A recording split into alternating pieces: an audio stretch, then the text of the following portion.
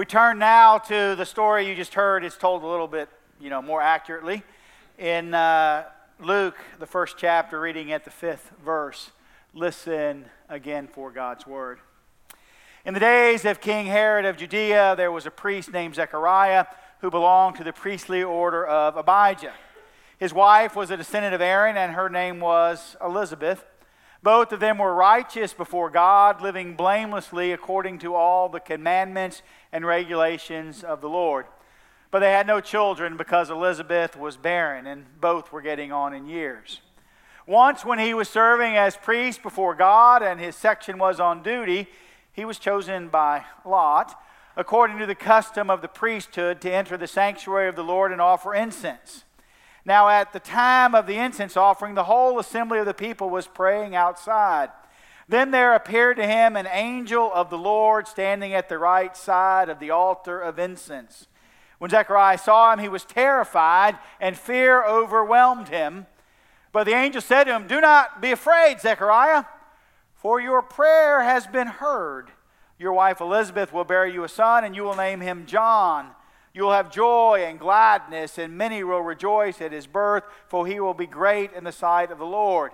He must never drink wine or strong drink. Even before his death, he will be filled with the Holy Spirit. He will turn many of the people of Israel to the Lord their God. With the spirit and power of Elijah, he will go before them to turn the hearts of parents to their children and the disobedient to the wisdom of the righteous, to make ready a people prepared for the Lord." Zechariah said to the angel, "How will I know that this is so? For I am an old man and my wife is getting on in years." The angel replied, "I am Gabriel. I stand in the presence of God, and I have been sent to speak to you and bring you this good news. But now because you did not believe my words, which will be fulfilled in their time, you will become mute, unable to speak until the day these things occur." Meanwhile, the people were waiting for Zechariah and wondered at his delay in the sanctuary. When he did come out, he could not speak, and they realized that he had seen a vision in the sanctuary. He kept motioning to them and remained unable to speak. When his time of service was ended, he went to his home. The word of the Lord. I'm not really much of an angel person. Maybe you are, maybe you're not. Even if you're not, I bet you know someone who is an angel person. They have angels all over their house, nice decorations, nice things on the walls, angels looking and smiling at you whenever you're there, and not just at Christmas time. We're going to spend Advent reflecting on angels. I will not tell you exactly what an angel is or how angels work. Your angel friend could probably tell you, and I probably wouldn't agree, so we're just going to stay out of that. But we're going to look at what the angels say and do in the story surrounding Jesus' birth, so that we can have a clue to what God was doing in those stories and what God might be doing in our lives today. And it seems to me, although it's not said, the angels always begin in these stories with something like, "Wake up!" Because God is demanding our attention. Now let's be clear. The angels in the Christmas story are not the cheery souls smiling from those decorations, or even the bumbling Clarence who is trying to earn his wings in the Christmas movie It's a Wonderful Life. In fact, the angel who visits Zechariah in this story and Mary later in Luke is Gabriel, whose name means God is my strength. A strong, powerful angel with an important message. If you like musicals, you may remember Cole Porter's show, Anything Goes. It has a rousing number in it, Blow, Gabriel, Blow. And Reno, the nightclub singer turned evangelist, sings of Gabriel blowing his trumpet to get everyone's attention. Now, for you biblical scholars, you know that Gabriel and the trumpets aren't linked in the Bible, but it's brought about and sung in songs because Gabriel's way of approaching Zechariah sounds like someone ought to blow a trumpet. It's not a sweet lullaby, but an exhortation. Wake up. It's time to witness what God is doing. Gabriel's announcement to Zechariah about the looming birth of his son takes us back to Abraham and Sarah, who also received a visit from an angel, and moves us forward to Mary and Joseph, who will receive angelic visits as well. As you remember, Sarah and Abraham received the unexpected news about having a son late in life. They reacted about the same. You remember they laughed at the idea. Mary and Joseph hear about the Son of God being born to Mary. All of them, Sarah and Abraham, now Zechariah and Elizabeth, later Mary and Joseph, will wake up and find their lives disrupted in ways they could hardly imagine. Are you next? The angels call us to wake up and pay attention. To wake up and see that God is at work in the real world. Notice he catches Zechariah at his place of work, albeit a temple. You could argue, I suppose, the temple's kind of like a church place that an angel might show up. But for Zechariah, it's where he went to do the incense. This day, he's going about doing his business. An angel suddenly appears on the right side of the altar of incense. When I was in seminary, I had a mentor. He told me that he always preached his sermons to an empty congregation. It made him think about who might be there on Sunday morning to hear the sermon. It's a practice I took up. I've been doing it now for lots of years. On a good week, I'm in here on Friday afternoon preaching to the empty pews. On Sunday mornings, I'm always here. I preach it. I imagine you there. Sometimes the empty pews react better than you all do. One Friday afternoon in the first church I served in Kentucky, I was in preaching in the pulpit. It was a center pulpit right in the middle of the chancel area.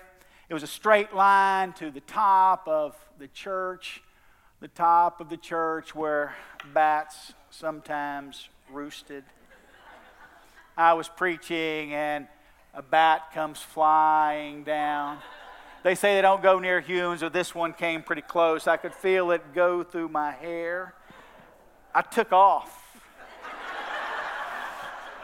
I didn't wait to see if it was an angel.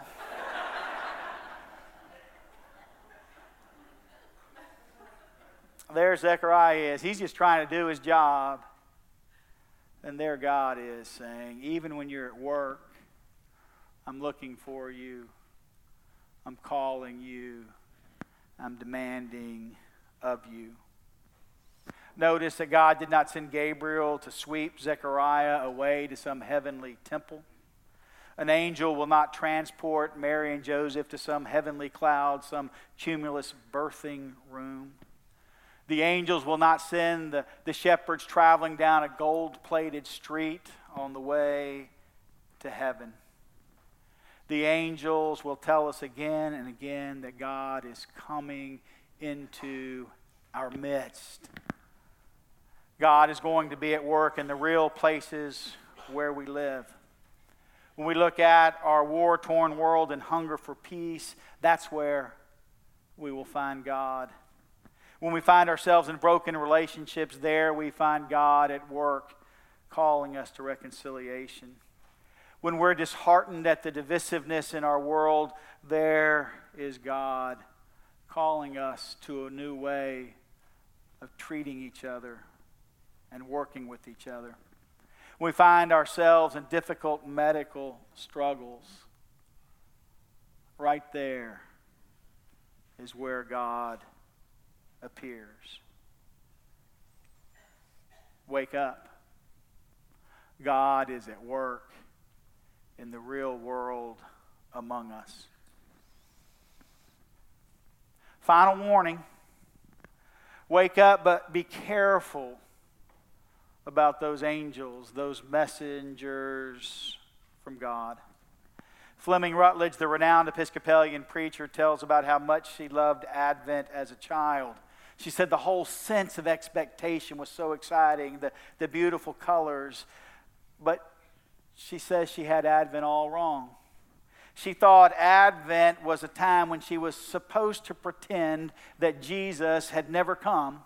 And then on Christmas Eve, she got to remember that Jesus had arrived. Like a new thing happening every year.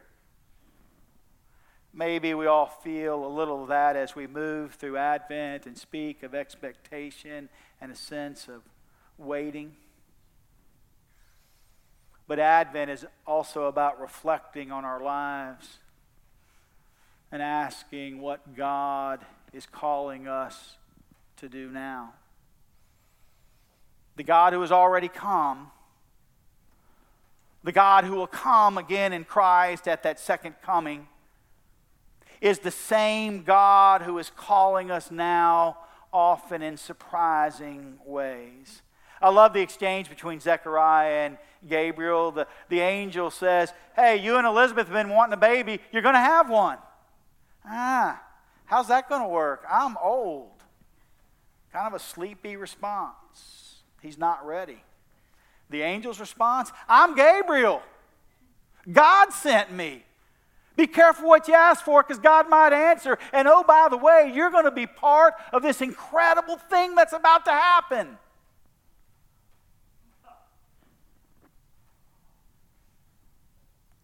No wonder we're told Zechariah was terrified. No wonder the angels say again and again, do not be afraid. God is at work. And God wants you to be a part of it. Beware. I saw a cartoon a few years ago. Two kids were sitting around with a book. It was clearly the Christmas story. One kid reading to the younger kid. He peers over his book and he says, God sent an angel to proclaim Christ's birth because they didn't have email.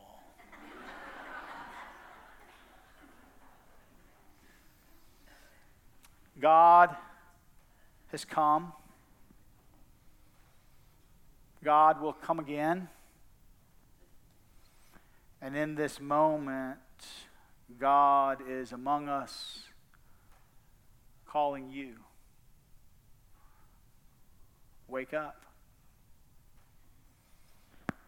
Amen.